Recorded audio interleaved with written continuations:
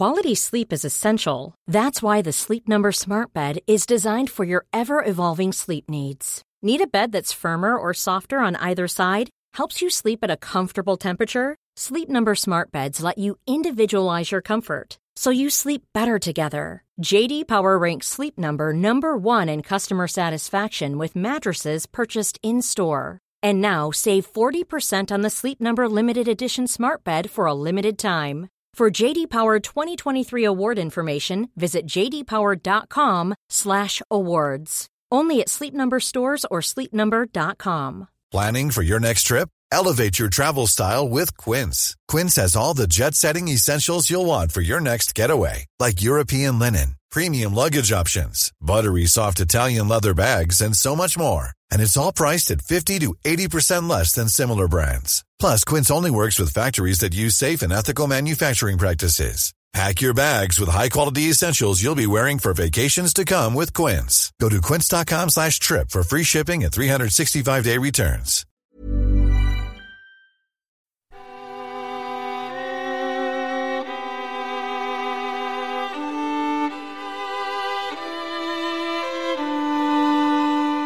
When Diplomacy Fails presents the July Crisis Anniversary Project, a day-by-day account of the events that occurred 100 years ago.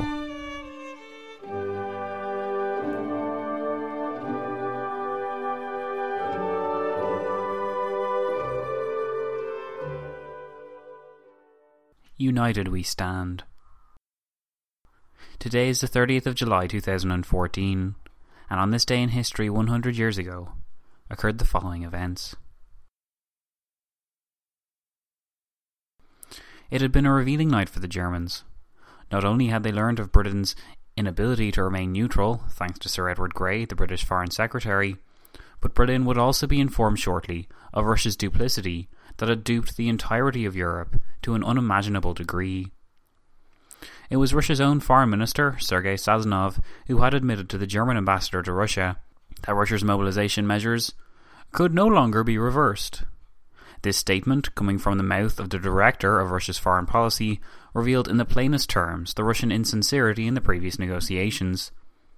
If mobilization was truly irreversible, then why did St. Petersburg engage in diplomatic proceedings which gave the impression that they wanted a peaceful solution to the now 2-day-old war between Serbia and Austria? The answer to this, the German Chancellor would soon uphold, was for the sake of deception, to delay Germany's response to the circumstances, and to enable Russia to gain a head start in its own military measures. But if Sazonov's revelations were bad, then the note Wilhelm received from Tsar Nicholas II was even worse. Its author had claimed that the military measures which have now come into force were decided 5 days ago, for the sake of, the Tsar claimed, defence on account of Austria's preparations. However, both the German Chancellor and the German Kaiser knew that their ally had immobilized against Serbia, since they had been told that military contingency plans were addressed as late as the 29th of July to account only for Serbia, for the same reason that Germany did not advance its own limited military measures. Neither member of the Central Powers wished to provoke Russia. The striking thing was, though, as Germany's incredulous Kaiser was discovering as he awoke just after 6 a.m. on the morning of the 30th of July 1914, that Russia had never needed to be provoked, and that it had begun its military preparations, called a period preparatory to war, as early as the 25th of July on its own accord.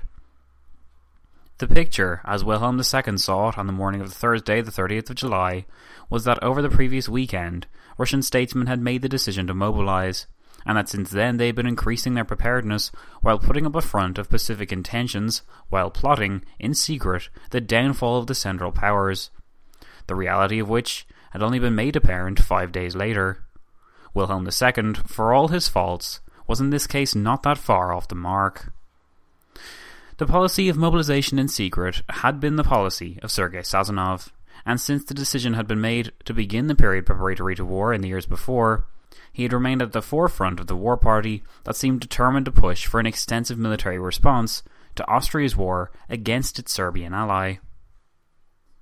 Since Germany's neutrality could not be ensured, and since a military response was necessary, as had been emphasised time and again for the sake of the approval of Russia's populace and its international standing, the only course appeared to be a preparation for war.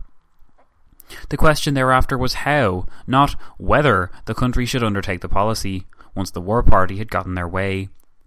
It is easy to read the situation as a sequence of events that the average person would have reacted better to. Was the Russian secret mobilization, which in turn spurred other mobilizations on, really as necessary as Sazonov believed? To answer this, we must try to understand the Russian Foreign Minister's mindset, and why he believed that the only course left to his country, after news of Austria's ultimatum delivery and its subsequent rejection of the Serbian reply reached him. Though we followed the events on a largely day-to-day basis, it can often be difficult in formats like these to actually remember what occurred even a few days before. Such was the level of content and the weight of decisions that occurred within them. The Russian decision to launch its period preparatory to war in secret was one of the key points, perhaps the key point, that led to the general breakdown of the diplomatic situation. However, it began as a process that could have been reversed. It was only after the declaration of war by Austria on the 28th that Russia entered the real road of no return. In response to the news, Sazonov had wired his representatives in Europe's major capitals and informed them that the next day Russia would announce its partial mobilization in the military districts that adjoined Austria's borders. Even at this point, though, a key element of Sazonov's policy was to ensure that Germany was assured of the absence on the part of Russia of any aggressive intentions regarding Germany. And this was in fact why Sazonov had opted for partial mobilization. He didn't want Germany to partake in the war, even as late as the evening of the 28th of July when he sent out his telegram. This was thus the window, though the Germans didn't know it, that Berlin could have negotiated between the two, since Sazonov at this stage didn't see Germany as one of Russia's soon-to-be enemies in the upcoming war against Austria. However, Germany's Chancellor didn't know that this window existed. He didn't know until Portelet, the German ambassador to Russia, informed him the next day on the 29th that Russia was going to engage in any kind of mobilization at all. So, Bethmann went on to scupper the plans for an ambitious halt in Belgrade proposal, because he wouldn't allow room for negotiation on niggling Serbian issues with the ultimatum. Had he known what he knew the next day, Bethmann may have tried to pursue a more effective and give-and-take version of the halt in Belgrade proposal, which St. Petersburg at least would have to have considered. By the time of the 29th, though, Russia, as we have seen, was close to launching general mobilization, and only a miracle could pull it back from the precipice. Sergei Sazonov's view of the European situation upheld that Austria's policy was Berlin's policy, and that Germany had its hand firmly behind Austria, not just supporting, but in fact directing it towards a policy the Germans wanted. This meant that in the height of the crisis, Sazonov became convinced that there was no longer any point in mobilizing just against Austria, because Austria and Germany were a bloc, and would stand together no matter the result. The decision to mobilize against Austria and Germany was thus formulated only in the evening of the 29th, after a long and stressful day in which Bethmann had sent two notable telegrams to Paris and St. Petersburg, and Serbia had come under attack from Austria. Bethmann thought he was reinforcing Sazonov with the conviction that a war with Austria would by default mean war with Germany, so the sensible thing to do would be to stand down. It wasn't worded in an aggressive way, it merely stated the facts, that because of the alliance system, Germany couldn't stand by if Russia moved against her ally. However, because of the news of Austria's shelling Belgrade had just reached him, the telegram declaring these facts was greeted with consternation by Sazonov, because for him it vindicated his belief that Germany was pushing Austria effectively to do its dirty work. The Austrian attack on Serbia, though an unfortunate coincidence for Ambassador Portelet, who had to face Sazonov's tone, appeared to the Russian like a demonstration of what Berlin was planning on doing. Austria, under German approval, was going to attack and possibly occupy Serbia. But here was a note from Germany reminding Russia that it should keep out of events, or they could escalate. It was remarkably similar to the previous Bosnian crisis, or at least it seemed as though it was in Sazonov's mind. If you remember, at that time, Austria occupied Bosnia-Herzegovina, which provoked a series of military actions until Germany sent the St. Petersburg note to the Russian capital. and informed the Russians that they better stand down or events would take their course. Sazonov had been around for that event and had seen the results of it firsthand. Alexander Izvolsky, the Russian foreign minister at the time, was sacked and relocated to Paris as Russia's ambassador to France. For Sazonov then, it would have seemed like history repeating itself. Here was Austria again acting in the name of German ambition, and here was Germany again threatening Russian inaction. This time, though, Sazonov was determined to stay the course, and was even more convinced of the Austro-German solidarity in foreign adventures. Unlike the crisis of 1908-09, Sazonov was also confident of French support. It meant that this time, Sazonov was more than ready for events to take their course. Perhaps Sazonov believed he was responding to the Austro-German conspiracy he perceived in the Austrian shelling of Belgrade. Perhaps he believed that by engaging in an all-out mobilization, he could parry the threat of the Central Powers. And perhaps he believed that unless he acted in such a way, it would be his job on the line, as it was Izvolsky's in 1909. However, Sazonov's evolution as a previously weak-willed man, unwilling to make a strong decision or stand too heavily on one side or the other, into this belligerent and determined preparer of war, is significant whatever way one spins it, especially when coupled with the style of secrecy that Sazonov ensured his country operated in. As we saw last time, the apparent action urged by Sazonov ran headlong into the Tsar's hesitancy, and the letters between the Tsar and Kaiser that were to have such a profound effect on events. Sazonov got as far as getting Nicholas to proclaim general mobilization, in effect starting the countdown to war, in the evening of the 29th of July. It was only after receiving a reply to his earlier telegram that the Tsar got confused, hesitated, and cancelled the mobilization order. A few hours later he was writing to Wilhelm again, this time probably inadvertently spilling the beans about Russia's extensive series of preparations. Though not mentioning the words period preparatory to war, its results would still be explosive, especially when combined with the dispatch of Portelet, who, after suffering Sazonov's lies for so long, bore witness to the foreign minister's semi-breakdown amidst a loss of temper. Sazonov, Portelet claimed, said that mobilization was underway, and that reversing it was no longer possible. Why then, Portelet must have wondered, did Russia continue to operate as though this wasn't the case? As it happened, July the 29th was the last day that Russia would behave like this. The fact that Russian duplicity had caught Germany effectively with its pants down was felt most intensely by Kaiser Wilhelm II. In the telegram Portelet sent back to Berlin, in which he told the Kaiser of Russia's plans to partially mobilize the military districts that faced Austria in response to the Austro-Serb War, Wilhelm, still smarting after just reading Nicholas's revealing telegram to him, scribbled furiously in the margin that Russian mobilization measures, according to the Tsar's telegram of the 29th of July, actually had been ordered 5 days previously, that is, on the 24th, immediately after the delivery of the ultimatum to Serbia. Therefore, long before the Tsar first telegraphed me asking for mediation. His first telegram expressly said he would probably be compelled to take military measures which would lead to a European war. In reality, the measures were already in full swing, and he had simply been lying to me. I regard my mediation as mistaken, since, without waiting for it to take effect, the Tsar has, without a hint to me, been mobilizing behind my back.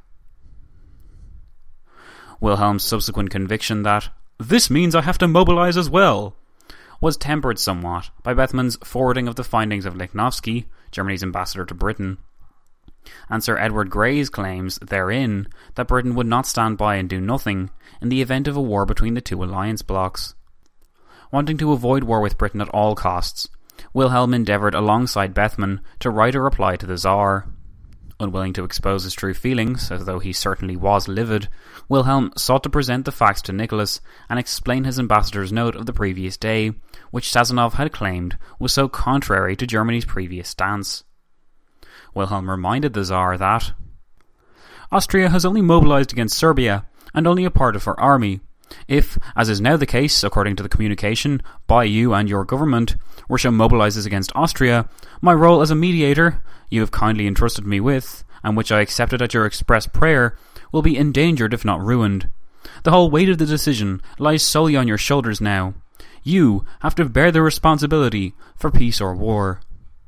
That last loaded line was likely the work of Bethmann, who had worked alongside Wilhelm to draft an appropriate reply to Nicholas. Determined to place the responsibility for war on Russia's shoulders and to prove to London that Germany wasn't aggravating the situation, Bethmann thus left the issue of responsibility in Russia's hands. Or so he hoped. Bethmann was facing the definite ruin of his policies if war came, since that could mean war against Britain that Bethmann had made it his life's work to prevent. He, along with Wilhelm, thus wanted to give Russia one more chance to back down from its course of action. The German Chief of Staff, Moltke, couldn't afford to be so patient, though. Having originally approved these cautionary measures, he now became stressed at the idea of waiting, since if Russia continued in its course, it would be far past the point of mobilization that the Schlieffen Plan relied on. Even more than Wilhelm, Moltke was both shocked and furious to note that Russia had effectively gained a 5-day head start in its pre-war preparations.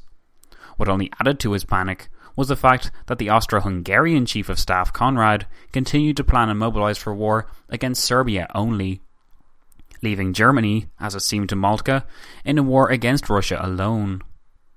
With France guaranteed to fulfill its own obligations to Russia, and with credible reports that French measures had already begun, Moltke foresaw an Entente destruction of Germany before she had the chance to prepare herself, and while her ally obliviously prepared a war against her minor enemy.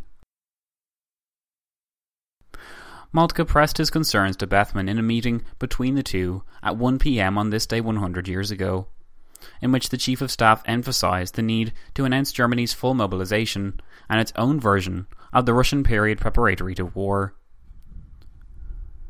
Though we don't know the complete list of topics that were discussed, Moltke would certainly have brought up his concerns about the need to put Germany on a war footing. And Bethmann would have refused, informing the Chief of Staff that he was still pushing the halt in Belgrade proposal of the previous days. Moltke then, in an act of gross insubordination, though in the process revealing facts that Austria-Hungary had a right to know, informed the Austrian military attaché in Berlin of the situation. This attaché reported back to Berchtold that Moltke was extremely agitated, as I've never before seen him, as well as telling the Austrian Minister for Foreign Affairs that Moltke says he regards the situation as critical if the Austro-Hungarian monarchy does not mobilize immediately against Russia.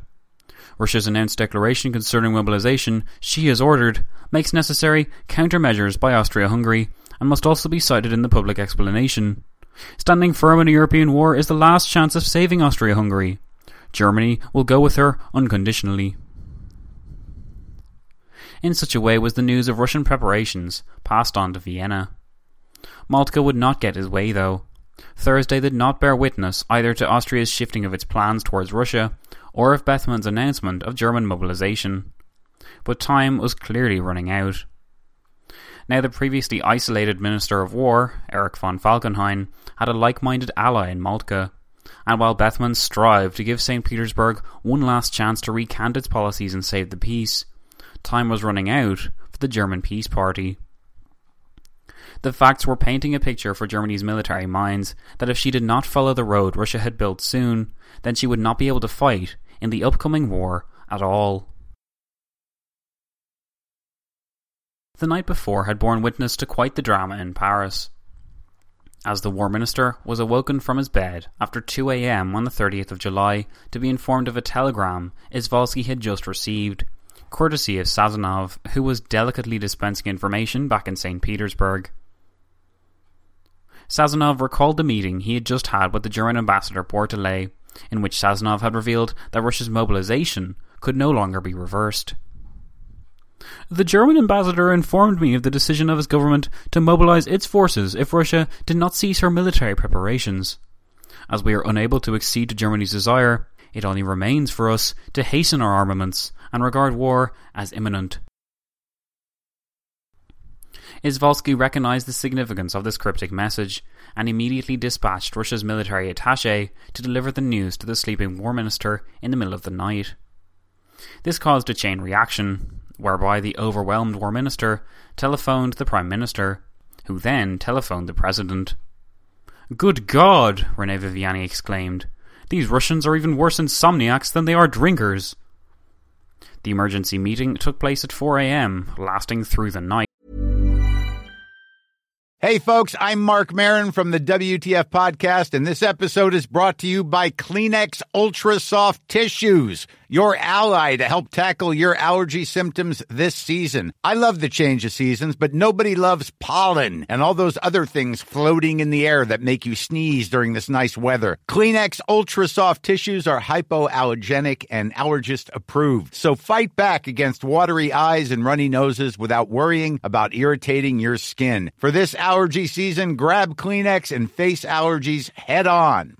This is Paige, the co-host of Giggly Squad, and I want to tell you about a company that I've been loving, Olive & June. Olive & June gives you everything that you need for a salon-quality manicure in one box. And if you break it down, it really comes out to $2 a manicure, which is absolutely insane. It's also so easy to get salon-worthy nails at home with Olive & June. The difference between how your nails used to look when you did them yourself and now with the Mani system is a complete game changer. The best thing about Olive & June, too, is it's a quick dry. Dries in about 1 minute, lasts for 5 days, and full coverage in up to 1 to 2 coats. Visit oliveandjune.com/perfectmani20 for 20% off your first system. That's oliveandjune.com/perfectmani20 for 20% off your first system.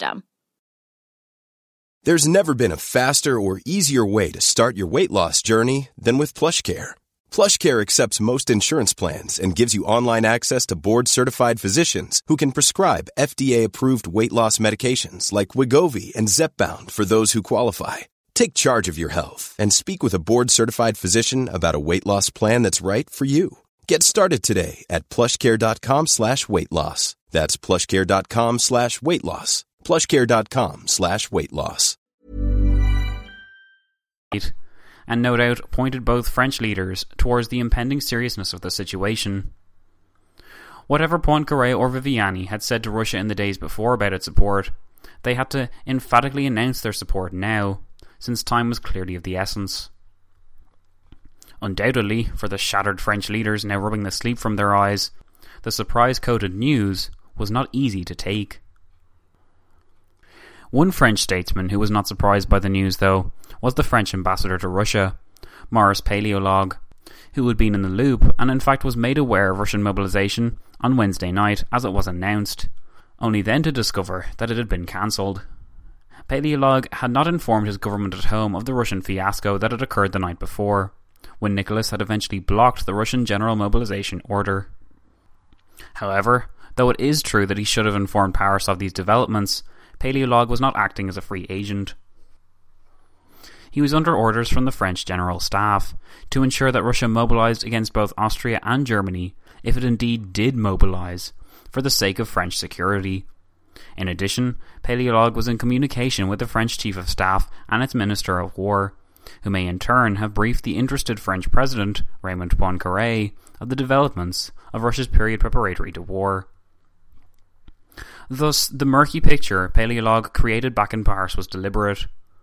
Though France knew in some way of Russian measures, and certainly knew more than the Central Powers, it did not know their full extent, and Paléologue knew he had to keep it that way, since such explosive news as general mobilization would have to be delicately transmitted at an appropriate time.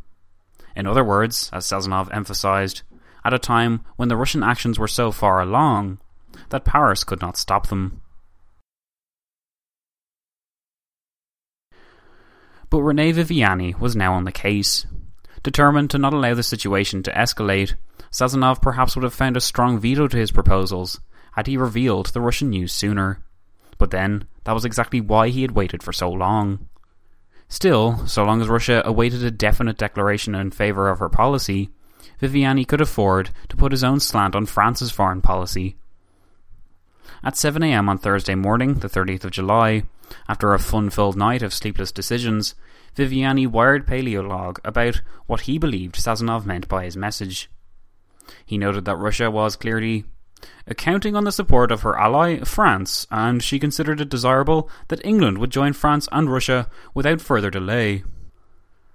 Viviani urged Paléologue to tell Sazonov that France is resolved to fulfill all the obligations of the alliance, But in the interests of the general peace, and given that discussions are still underway among the less interested powers, I feel it would be desirable that, in the measures of precaution and defence to which Russia believes it must proceed, it does not immediately make any disposition that might offer Germany pretext for a total or partial mobilisation of its forces.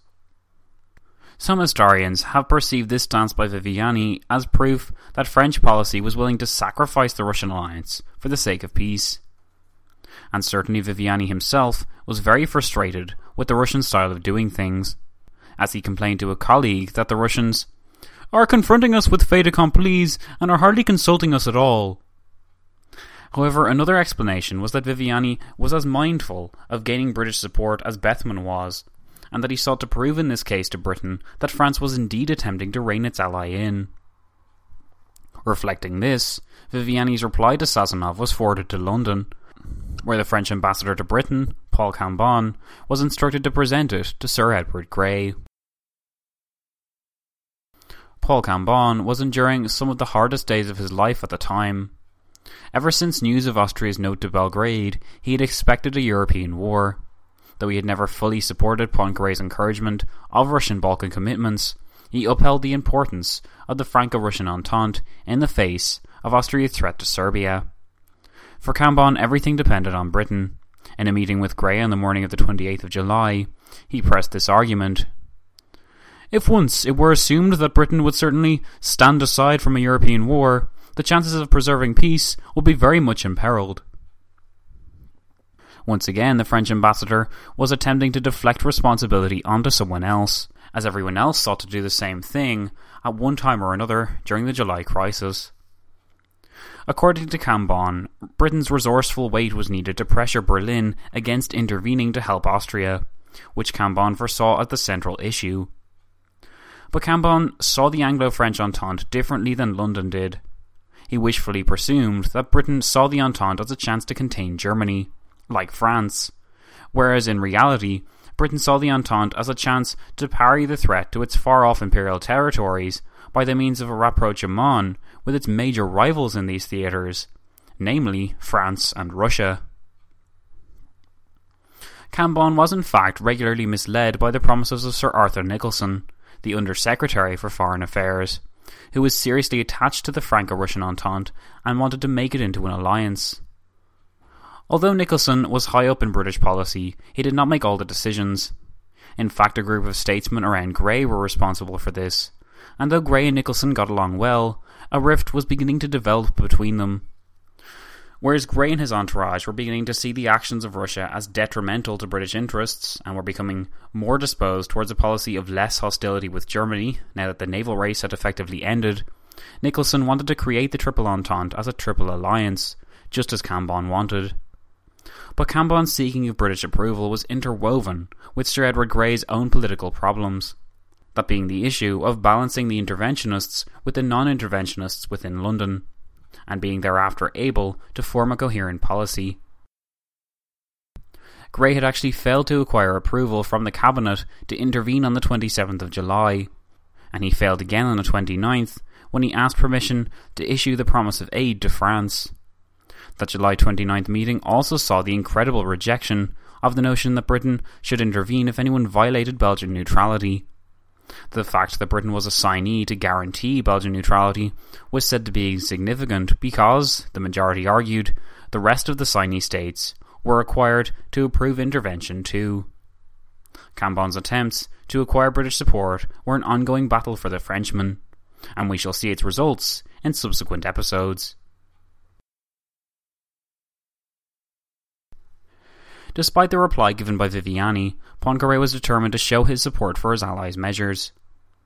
In a telegram Izvolsky sent to Sazonov on Thursday morning, the Russian ambassador noted that the French government had no desire to intervene in our military preparations.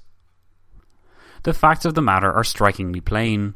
Just as Bethmann was trying to heap the responsibility on Russia for starting the war, so too was Poincaré urging that the Russians not blow their cover in England by making Grey wise to their actions too early. Poincaré wanted Germany to appear the aggressor. That was the only way Britain would intervene on the part of France, so the entente between them suggested. However, neither Germany nor Austria seemed likely at this moment to attack France, so Poincaré made sure that Sazonov knew he wasn't to act as the aggressor, though Sazonov was also well aware of this. Sazonov's awareness of the situation is reflected in the way he treated the British ambassador, Sir George Buchanan, not allowing him full access to the events that were going on, or enlightening him as to Russian mobilization measures as he had Paleolog. Thankfully for Sazonov, Tsar Nicholas had prevented the escalation of events by his blocking of mobilization, though Sazonov certainly didn't view this as a good thing when he awoke on the 30th of July. It had suggested that it was not too late to pull back and prevent a war. It also meant that Russia would not act aggressively in a way that provoked British opinion to stay neutral. However, as Sazonov well knew, Nicholas II was in the minority, and though the 29th of July had seen him win, the 30th was another day to pressure the outnumbered Tsar into the favoured course. Tsar Nicholas II would not make it easy for the Russian statesmen to change his mind. Convinced, as they were, that nothing but a strong response could save their regime, and that dithering or inaction, in the face of Austrian moves, would enable the Central Powers to have a free hand in the theatre, the decision to make war had already been arrived at by Sazonov 2 days earlier, when he had learnt of the outbreak of the Austro-Serb War. However, the Tsar remained unsure of whether to make war or not. He had not the conviction to arrive at either decision and stand by it, with the result that his decision to cancel mobilization the night before was seen as a tragic mistake for Russia, rather than the manifestation of the Tsar's conflicting character traits. Though he had cancelled the order, he remained conflicted, and thus vulnerable to influential officials, and he knew it, barricading himself in his palace and only speaking on the phone with the Chief of Staff and the War Minister, who all wanted mobilization reordered. When the Agricultural Minister appealed to him on the phone and asked would he at least hear out the Foreign Minister, the Tsar eventually agreed. The two would meet at 3 p.m. It was a meeting that was to be significant for all the wrong reasons. Having planned strategy beforehand, Sazonov knew his angle on what he was going to say before he entered the room. Huddling with the Russian VIPs, who all viewed mobilization as essential, he had been apprised of the relevant facts, and was ready to tactfully and firmly confront his sovereign. Before going in to see him, though, between 11 a.m. and noon, he got a visit from the German ambassador Portelet, who had been informed the night before that the reversing of Russian mobilization was no longer possible, and had since been left to stew in his own fermenting juices. Portelet was desperate to see Sazonov and implore him to help the mediation process. Sazonov said that Portelet appealed to me to hold out a last straw and make some suggestions which Portelet could telegraph to his government. Sazonov said he replied with the following solution. If Austria, recognising that the Austro-Serb question has assumed the character of a question of European interest, declared herself ready to eliminate from her ultimatum points which violate the sovereignty of Serbia, then Russia engages to stop her military preparations. This was a strange pledge to make, having only told the German the night before that the Russian mobilization process could not be reversed. But Portelet was willing to accept that contradiction if it would indeed bring about peace. He noted optimistically in his report home that Sazonov had not made this cessation of military actions a necessary part of the agreement, though he hadn't budged on the issue of the ultimatum points. What is most notable, though, is the fact that it was Germany's ambassador to Russia, and not Russia's foreign minister, who was begging to maintain the peace. Sazonov, of course, was already resolved to persuade the Tsar towards war, and his proposals can thus be considered a delaying tactic, like so many other similar proposals he had made before. At noon, Sazonov met the British and French ambassadors, and prepared to paint a supremely dishonest picture of what had just occurred. Claiming that Portelet had broken down on the previous night and proclaimed war inevitable, and insisted that Sazonov only attempted his peace formula as the last straw, Sazonov depicted an incredibly different account of events that had transpired, and he wasn't done. Claiming to have absolute proof of military and naval preparations being made by Germany against Russia, more especially in the direction of the Gulf of Finland, Sazonov made the case that Russia's intentions were peaceful, and that Germany, despite this, was seeking war. Sazonov never gave any proof of these accusations that Germany was seeking to move towards the Gulf of Finland, but then he never gave proof of Portelet's breakdown the previous night either, and yet none of this seemed to matter to the apparently gullible Buchanan and the in-the-know Paleolog. Sazonov then lunched with the agricultural minister and the war minister, both of whom supported mobilization and had been unable to change the Tsar's mind before. They prepped Sazonov even further for the later meeting. Moritz Schilling, who was also present, noted that the atmosphere was tense and the conversation was almost exclusively concerned with the necessity for insisting upon a general mobilization at the earliest possible moment, in view of the inevitability of war with Germany, which every moment became clearer. When he returned to his own office to mentally prepare, he found the head of the Duma, Russia's parliament, waiting for him, and Sazonov received a message from him which read, "As head of the representatives of the Russian people, neither we nor the people would forgive a delay which might precipitate the country into fatal confusion." After facing what amounted to a course of support that lined his route to the Tsar, Sazonov finally arrived at the Peterhof Palace to seek the support of the only individual that now mattered. In the room with Sazonov were the Tsar and General Tatashev, who was meant to be the Tsar's personal liaison to Wilhelm, having been recently appointed to the post, but who awkwardly now had to sit in on the meeting designed to bring about war, only to later report to Wilhelm falsely under the pretense of peace. Perhaps because he was aware of the contradictions of his posting, Tatashev remained mostly silent throughout the meeting, though it is more likely that he was simply overwhelmed by the gravity of the situation, and had elected instead to allow Sazonov to do the talking, of which the foreign minister was prepared to do a lot of. It was Sazonov's later recalling of the meeting to Schilling that we have to work off. "It was clear to everybody," Sazonov began, "that Germany had decided to bring about a collision, or else she would not have rejected all the Pacific proposals that had been made, and could easily have brought her ally to reason." Sazonov declared that "it was better to put away any fears that our warlike preparations might bring about a new war, and to continue these preparations carefully, rather than by reason of such fears to be taken unawares by war." It only remained, Sazonov concluded, in a similar vein to the argument he had included in his telegram to Izvolsky before, to do everything necessary to meet war fully armed under the most favourable conditions for ourselves. In response, the Tsar was said to appear deathly pale, and, in a choking voice, began, "Just think of the responsibility you are asking me to assume. Remember, it is a question of sending thousands of men to their deaths." An awkward silence followed, broken to the surprise of Sazonov by the up-to-now silent Tatashev, who added gravely, "Yes, it is hard to decide." Nicholas thus put on a brave face and replied in a rough tone, "I will decide."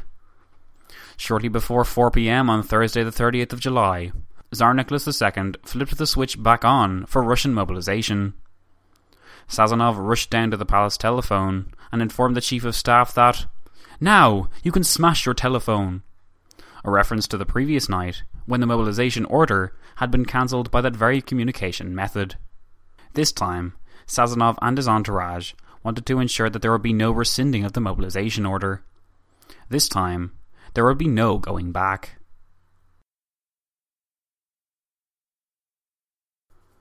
The significance of the Russian action is often underappreciated by historians or those unaware of the sequence of events that had led to this point. More often fingers point to the assassination of the 28th of June or the declaration of war a month later as the beginning of the end for peace. Yet, in both those instances, had the endeavours for peace been pursued by all those involved with the same vigour, then war would not have come. The fact that it did can be traced back to Nicholas's pained decision to actually begin Russia's general mobilization, which in effect meant Russia's countdown to war. According to the agreements made by the Franco-Russian general staffs, the joint offensives against Germany will begin 15 days after general mobilization, which put the date for the beginning of hostilities as the 14th of August. Yet, even now, the countdown to war was not impervious to the efforts of those that wanted peace. July the 30th was the date that World War I stared Tsar Nicholas in the face, and though he could not have known its results or events, he already anticipated the suffering within it. Yet he continued with the policy so favoured by his ministers, who were convinced to the end of Germany's intentions to pull the Balkans apart in Austria's name, and relegate Russia to a second-rate power in the process. So many signals from the other European capitals pointed against the widening of the war, yet it was this act by the Tsar that shouted louder than all those voices because of what it now suggested to those left behind. That Germany, in support of its ally, had to move against Russia, and France, in support of its ally, had to move against Germany. For better or worse, the alliances that had been signed decades before were soon to dictate whether war was made at all. Yet they had existed for so long that they had ingrained themselves on the European culture, coming with them the idea that divided and isolated, a state would fall, but united, they would stand.